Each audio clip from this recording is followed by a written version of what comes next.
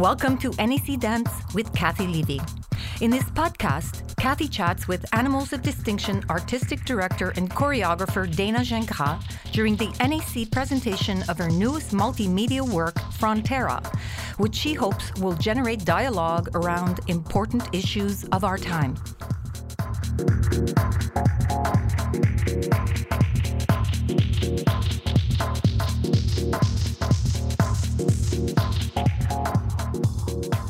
Welcome back, Dana Gingras. Oh, it's such a pleasure being here. I'm so happy to have you and Animals of Distinction back in Ottawa. Really, really wonderful. We've had a long history together Very as long, presenter, producer, and choreographer. I think starting in 1996. That's fantastic. Yeah. Well, that was at the Canada Dance Festival, but even before we were talking, That's right. we were working together when I was That's briefly right. in Vancouver. Yeah, Poetry and Apocalypse, That's the right. first Holy Body tattoo piece. That's right. I think we brought you in to do some crazy locations when you and Noam were dancing with Holy Body Tattoo in the early dance festival days. Yeah. Well, that's good. It's great to welcome you back. It really is, with your newest creation, Frontera. For those of you listening, we had the first show, Frontera, last night and the second show tonight. So by the time you're hearing this, you'll have missed it, but do catch it elsewhere. What a fantastic piece. Oh. I hope you were pleased with the performance. We were so happy with the performance last night, and also the audience response was really wonderful. I felt they were with us all the way, so it was very exciting. Well, you're a very dynamic artist, a creator, performer, a musician. I think I read once that you wished that you really had been a musician, but you ended up being a choreographer, which we're very happy about. Yeah, well, I mean, my first love is really music. I wouldn't say that I'm, have any ability as a musician, but I love music, and I've always been part of the music scene, especially growing up in the UK.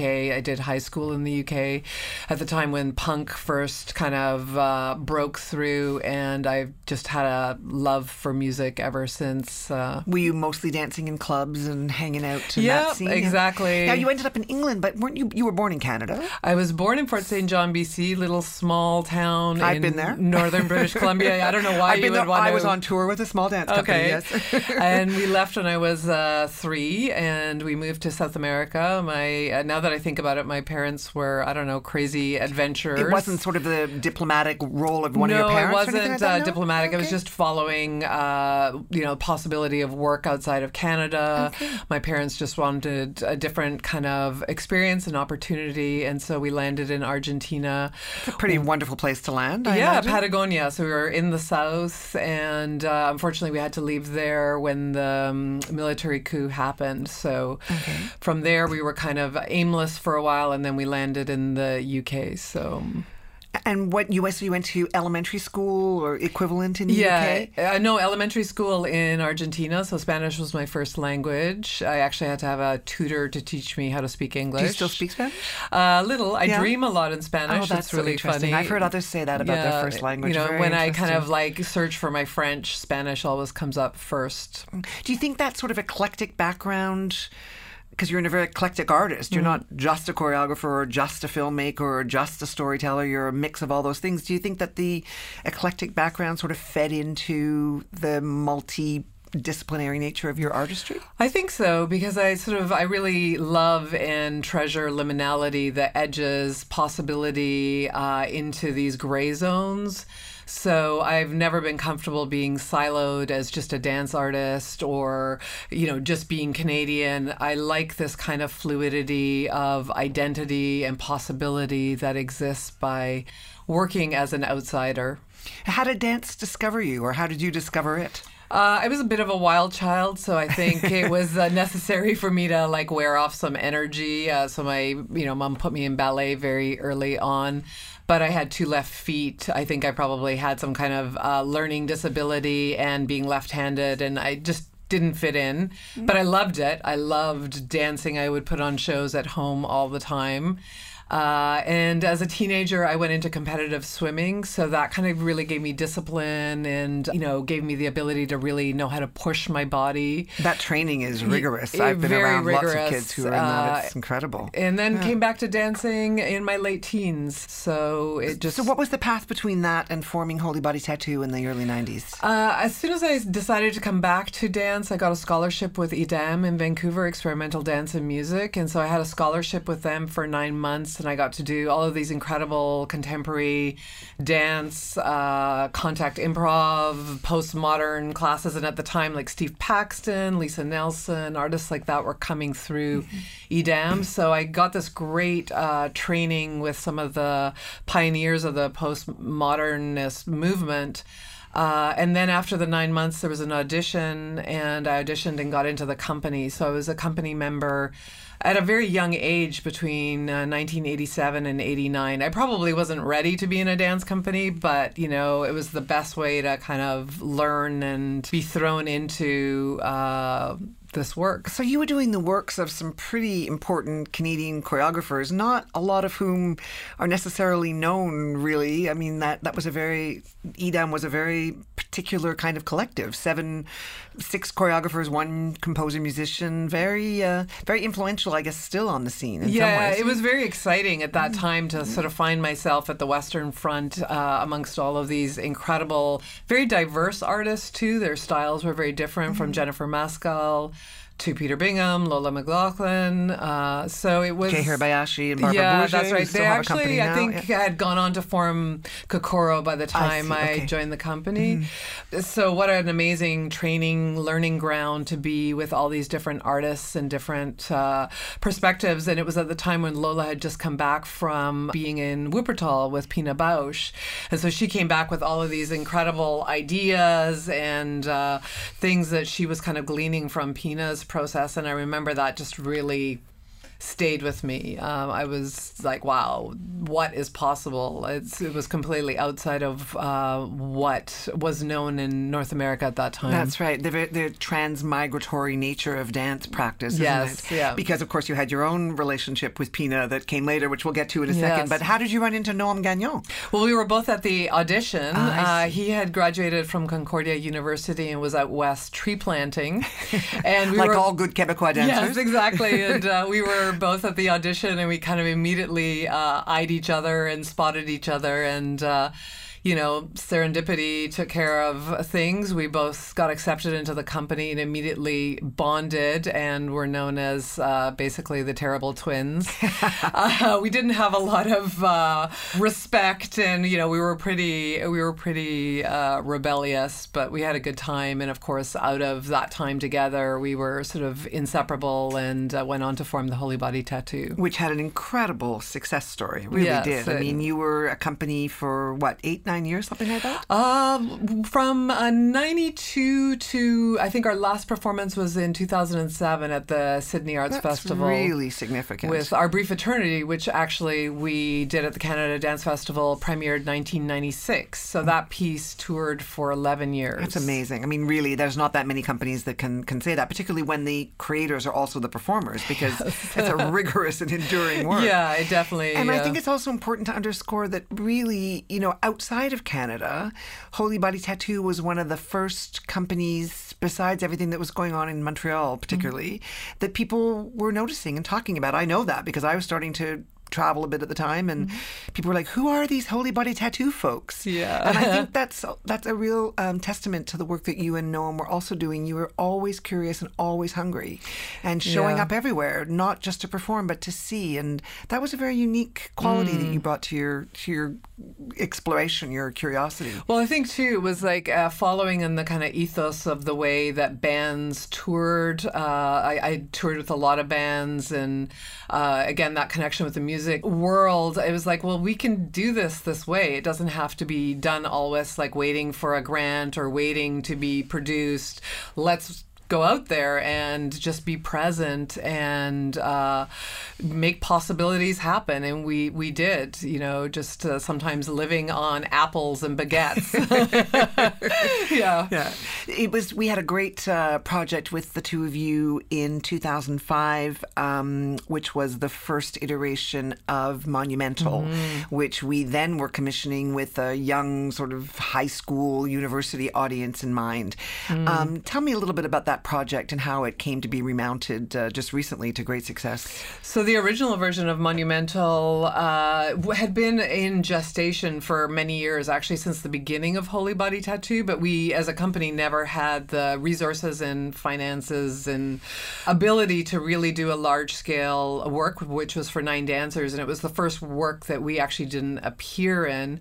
So by 2003, and with this commissioning through the National Arts Centre and the CGI, right, that made it possible for us to make this large-scale work. So the work happened, I think it was February 2005. I seem to remember that too, I remember we premiered here in Ottawa, and then the work had a Canadian tour, and it only went to Los Angeles outside of Canada. So it had a short life, again, because our company, it just wasn't sustainable for us to get it out into the world. But through that connection in LA, that was David Sefton, who was programming at the time. He always had this kind of, again, another music sort of lover, had this dream of the possibility of having Godspeed performing live in the work. But of course, Godspeed had broken up at that point. Because they were the ones who wrote the score. You wrote the score, exactly. And so then when they came back together again in 2015, 10? I can't remember my years. We're looking at cue cards. Anyway, they got back together, and then there was this possibility of, let's relook at Monumental, but this expanded version with the band playing live. And thank goodness that my very persistent producer and agent, Sarah Rogers, just kept kind of poking at them year after year, trying to see if they would agree to it. And then eventually, one day they agreed to do the dance thing, as they called it. So the rest is history. And we premiered in 2016 at the Push Festival. You have an amazing ability with that piece and with many of your projects to really attract a completely different audience. I still think, here we are in 2020 and still kind of trying to explain what contemporary dance is to people. It sort of boggles the mind. But I do feel that when you remounted Monumental and you had the band live, you tapped into a whole other generation, a whole other possibility of people who were going to be in the audience. Did it feel that way to you all the time? Yeah, it was incredible. I mean, it felt more like the atmosphere was more like a rock concert, and there was people seeing contemporary dance for the first time, and that they had a very positive experience. They were actually coming to see the band, but then this dance thing was also happening, as they called it, and so we got a lot of people converted to really loving contemporary dance. And then for contemporary dance audiences, a lot of people, it was their first time experiencing Godspeed You Black Emperor. So it's such a amazing kind of hybrid possibility there. And I love that. I love creating for audiences that aren't already converts, Like, I don't want to just kind of preach to the converted. I want to get new audiences in and excited about the possibility of contemporary dance. Well, you've certainly done that also with this new work with Frontera, bringing in Fly Pan Am. And let's talk a little bit about that. You had this experience with Godspeed, and then there was the possibility of doing something else with another live band. Was it equally sort of having to poke the bear to get that involved? No, not at all. I mean, Fly Pan Am are all really, really old friends that I actually met originally through securing the rights for the Godspeed music for Monumental back in 2003, because Roger Tellier-Craig was a member of Godspeed at that time. And so, but Fly Pan Am have all been really good, close friends. And then when I heard that they were getting back together again, because they were on a 15-year hiatus doing a bunch of very, like a, We can't see that for dance companies, right? You can't just go on a 15-year hiatus. And so they were coming back, and they were recording a new album, and I thought, okay, this is a great possibility to see if they were interested in it. It's just been incredible working with them, because we've really worked from the ground up in the room with the dancers, the band live, really tailoring the music for Frontera. So, but this is something very unique to you, I think, Dana, that you, with your curiosity and your interest in, not only live performance, but film and visual art and music, you don't just approach a work from the point of view of the movement. I mean, do you see the work in all of its elements before you even get in the studio? Maybe not the finished work, but in terms of the influences that are going to contribute? I definitely see the work in terms of the conversation that can happen between all of these elements. And I'm interested in investigating a subject. In this case with Frontera, it was borders and frontiers and boundaries and surveillance technology. And it's like we all come to this subject from our different perspectives, and that's what I can see. I see that possibility, and out of that, the body is the center, and what moves us, what moves bodies, is sort of how we all approach the work. It must be fascinating for you also to be putting this work out in the world at the time when the conversation about refugees and walls and border crossings, I mean, you started the work when that conversation was at a particular place, and now it's advanced, quite rapidly. Exactly. It keeps unfolding. And I think with climate change and the crisis here, there's so much migration that's happening and displacement because of this condition on the planet. And the work feels very prescient and very important right now. And for me, always the intention of making a work of art is that it creates an opening in the world, on the planet. So I feel like this work has that possibility, and it creates dialogue around really important issues of our time. It's always a bit frustrating, I think, for dance that it disappears so quickly, though, because there's the sense of this work having such an importance in the world conversation. I mean, I hope that the work can go to a number of different places. Have you found you've been in Sydney, you've been in Berlin, you've been in Canada? Has the conversation been different or similar before different audiences? Well, when we went to Sydney, of course, it was at the height of the fires. There in Sydney was just enshrined in black smoke, people walking around wearing, masks. So there was a very particular read on the piece in Sydney.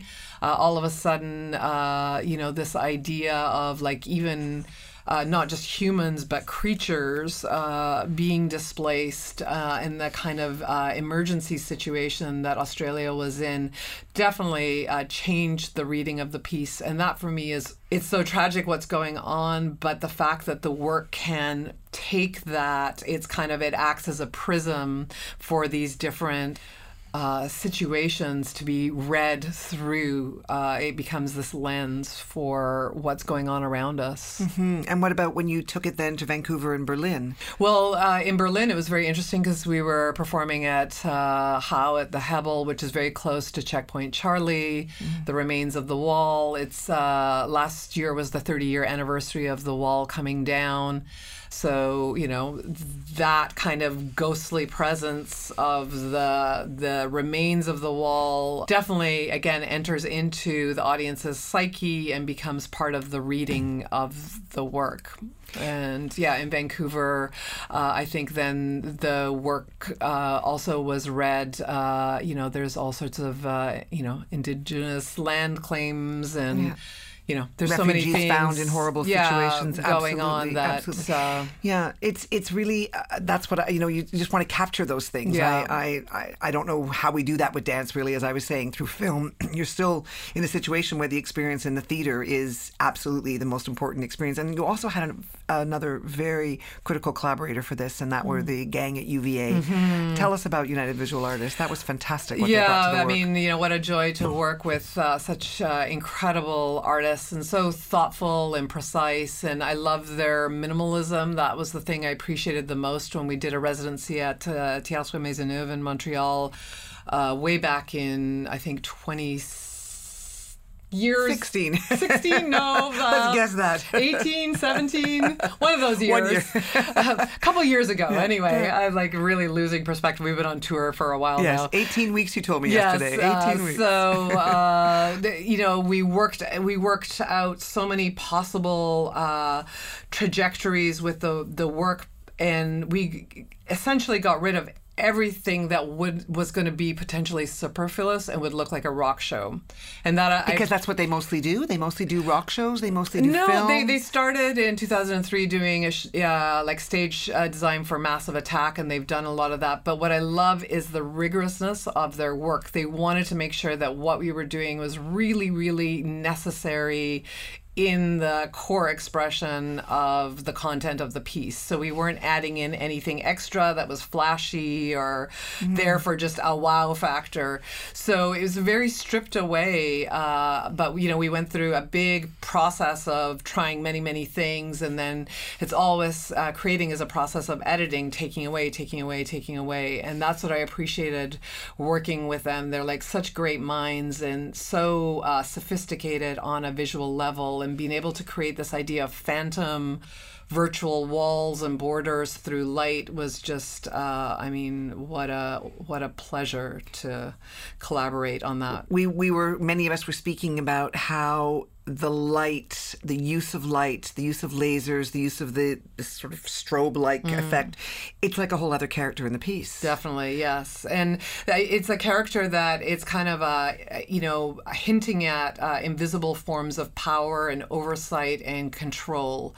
And then as the piece goes on, I feel like the dancers are trying to really stay in the shadows for a good portion of the piece and not being caught by those lights. And then as the piece goes on and they get more agency and they're getting stronger through a sense of resistance, they actually move into the light and they're able to kind of really be in the light. And that for me is such a beautiful journey and transformation. Absolutely. You worked with 10 dancers. How do you find your dancers? You don't have a company that goes along on a full-time basis. They're an incredible group of people, very individualistic, really fantastic. It took me about a year to cast Frontera, and I started working one-on-one with dancers, just spending time in the studio with them, having conversations, getting to know them really intimately, because once you start getting into a big group setting, you lose that connection. So it was really important for me to kind of build those kind of threads with each individual dancer, and then I would start bringing in like maybe 2, 3 at a time, see how they would interact. So I slowly built up the group to 10. It's interesting, too, because when I think about your history, starting with, let's say, Holy Body Tattoo, besides being a dancer with other companies, performing 2 of you on stage, sometimes 3 of you on stage, and then you mentioning that Monumental was the first ensemble work. So now you're really in this place with Frontera and probably with future projects where you are really the choreographer director of an ensemble. Yeah. You're not in that work. So the relationship to the work must be fundamentally different. I love it. Because you're not dancing? Yeah. No, I love being on the outside, and I love bringing a group of people and collaborators together and empowering people.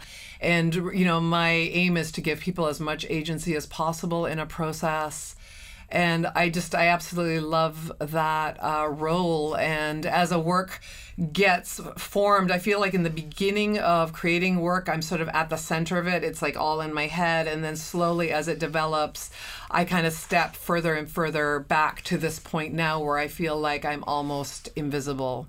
And that for me is my job, is to, just keep stepping further away so that the work kind of lives on its own and everyone that's involved in it carries it and it belongs to them. It's not just my work.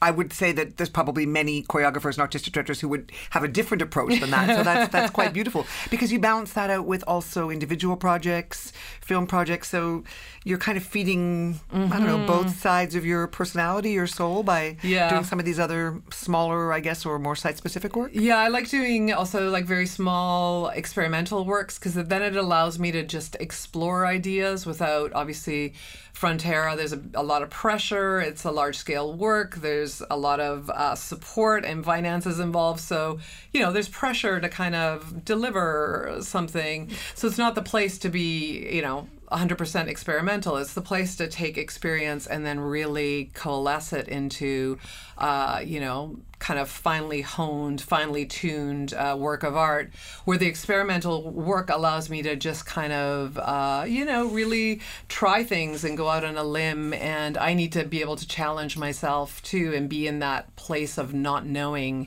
because of course the unknown is where the real creativity starts to kind of percolate. I think people don't always realize that with dance, really you have to be there, even though you've just said you step back. I mean, for example, would you be able to be touring your solo project with monitors at the same time as you're touring Frontera or one of these other projects? Like, theater works very differently that way. A script can go out to different performers. So you're very integral to each of these performances in some way. Yeah, definitely. I mean, I'm curious about, with time, if there's enough performances of Frontera, and I work with an amazing rehearsal director, Sarah Williams, who's just incredible. It's just incredible, and so there's a huge amount of trust there, and so I'm even stepping further away and really letting her kind of, as we have been on the road this past month, take over more and more. But then there's details that only my eye, I know, sees. And I'm there to make sure that those details are in place. So I don't know. We'll see. It might be an experiment. At some point, I can maybe not be totally attached to the baby, and it's hard though. The baby can grow up a little bit. Yeah. Before we leave Frontera, I'm just curious, what would be the most important thing for you that audiences would take away from seeing that work? I think a connection to their own bodies always was my work, and a connection to their visceral, emotional experience, which might be uncomfortable. It might not be a comfortable experience, but that they're present, like the work takes them in. And again, it's about creating possibility, and it's an opening. So I hope that audiences they feel something, they come out of it, they've experienced something that they can't by looking at their phones or, engaging through something that's not live. I want them to really have it's like an excitement that gets created through the live experience. It's actually experiments that are being done now that only through live performance do certain kinds of endorphins get released. Oh, wow. That even playing a game on your phone can't do. So I think that there's just something in the live experience. It's an exchange. It's communion. It's like going to church without religion. That's what it is for me. I think also that particularly with this piece, people take away, this is what the buzz that I heard from our audiences, people take away something about the images. They see those images in the news, perhaps, or they relate the same thing that they're seeing on the news to the show, but somehow because they're alone in the dark with that work right in front of them, those images take their breath away. And particularly, I don't know, that's what I heard. People were like, oh my God, that reminded me of this, or it reminded me of that, or what about that news story? Or it's very current. It's very live. That is really, that couldn't be better. That's what I like, that it can live on, because to me, the works of art that have really moved me, and sometimes I can't say that I like them, but they stay with me and they won't leave me. And they're like, they've accessed a part of my psyche, and they keep working away, on some level inside of me. They got into my body.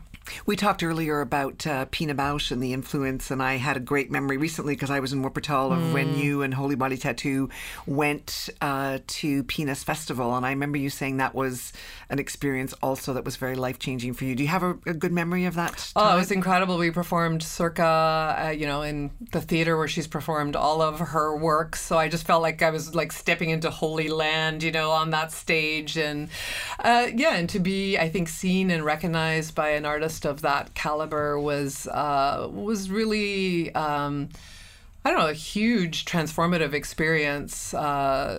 It's hard to even know how it changes, but the act of being seen or validated on some level, it gives you permission to believe in what you're doing. I'm sure people feel that way about you. I mean, I really do. And I'm curious, so you're very hungry.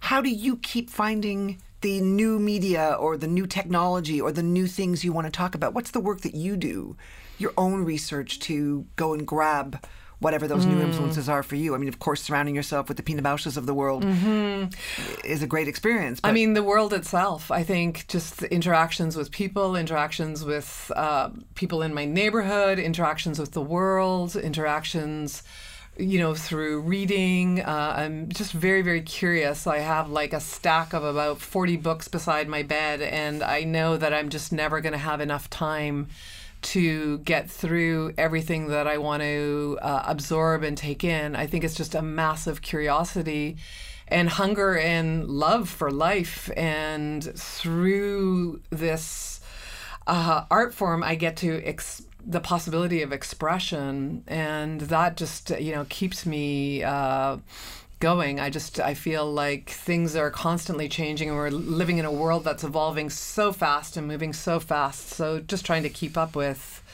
everything is massive. You are also a master trainer in gyrokinesis. Tell us what gyrokinesis is. Gyrokinesis gyrotonic. It's a system that I got into. I tore my ACL, my knee ligament, performing with Holy Body Tattoo. And what a surprise. Yeah, what a surprise. I think we were performing in New York, and I was out of dancing for a year. And so as a way of rehabilitating, I discovered gyrotonic in New York, which is this incredible system, 3-dimensional movement system. And I walked into a studio to do a session, hoping that they were going to be able to help me with my knee. And I knew within the minute of walking into that studio, I was going to teach that system, and I was going to do it for the rest of my life. A true epiphany. I am. So I also travel all over the world teaching teachers this system. This is amazing. And through you and our outreach and education teaching artist, Sinead Watkins, that system has now come to Ottawa. It's beautiful. It's fantastic. So does that make your approach to movement something particular and unique when you're creating? I think it's brought me into a place I work in a very organic way. I call it emergent structures, because gyrotonic gyrokinesis is dealing all with spiral energy, which is really the natural energy of the universe. Everything grows and spirals. I think there's something about how I work now that is very, very fluid, and I'm waiting and watching for certain patterns to emerge. So I'm never imposing on the dancers. I'm never saying, let's do this choreography like this, and these are the movements you're going to do. I propose a lot of things. I instigate a lot of things, and then I just wait and watch. And the piece emerges, and it builds, and I guess it's akin to some kind of spiral formation. But is it important for you that the dancers train? Like, for example, Ohad Naharin training his dancers in Gaga. Is there a direct link between that training and what you want from them in your work? No, I haven't linked it in. I'm sort of keeping those two things separate for now, just because it's a lot, and we're a small company. Just trying to keep things agile. So when I'm in the studio, I'm really focused on creation. When I'm teaching in my role as a master trainer, then that's what I'm doing. And I know that they speak to each other because, again, the body is the central component there. Maybe one day down the road, a movement system will evolve out of my work. But I think more than anything, a system of creation is emerging, especially out of Frontera, this last process, and working with Ruth Little. She really helped me see that I have a very particular system and way of creating and generating material and working with dancers. Ruth Little, the dramaturg, who's worked with many choreographers whose work we've presented, including Akram Khan most recently. So, wonderful woman. Yeah.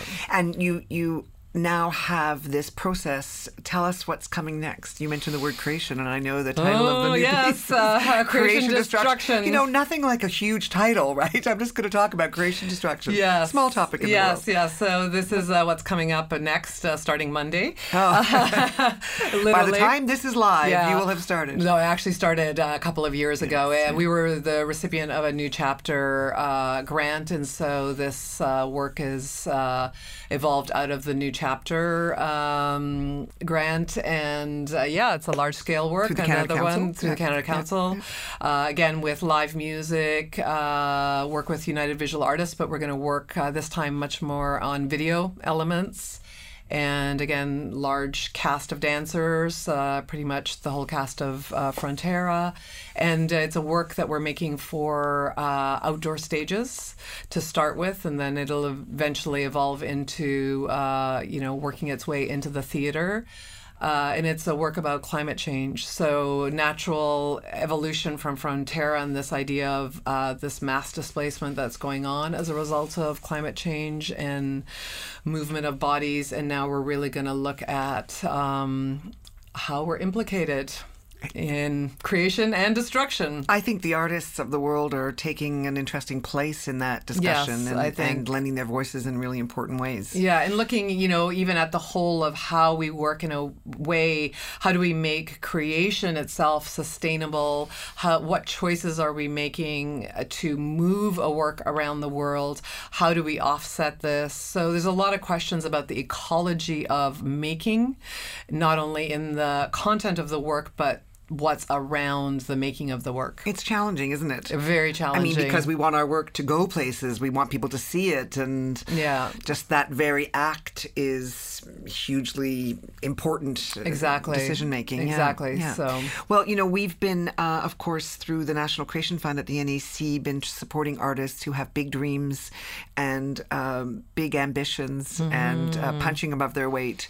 And our involvement with Frontera has been absolutely fantastic. I'm so happy for you that this work has been so successful. We couldn't do it without this support. I mean, it takes a lot of support from different producing partners and then National Creation Fund to make this possible. Well, we have to figure out a way for these works to live on and for more and more people to see them. So I appreciate your efforts around that and hope that we'll continue to be presenting your work at the National Arts Centre. I hope so too. It's been a great partnership. Thank you, Kathy. Thank you, Dana.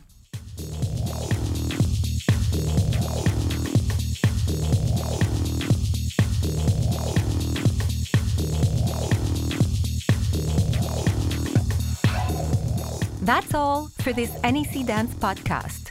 Send us your comments and questions by email at necpodcasts@gmail.com. And don't forget, you can subscribe to NEC Podcasts at necpodcasts.ca. You can also find us as a free subscription in the podcast section of the iTunes Music Store. Until next time, goodbye from Canada's National Arts Centre.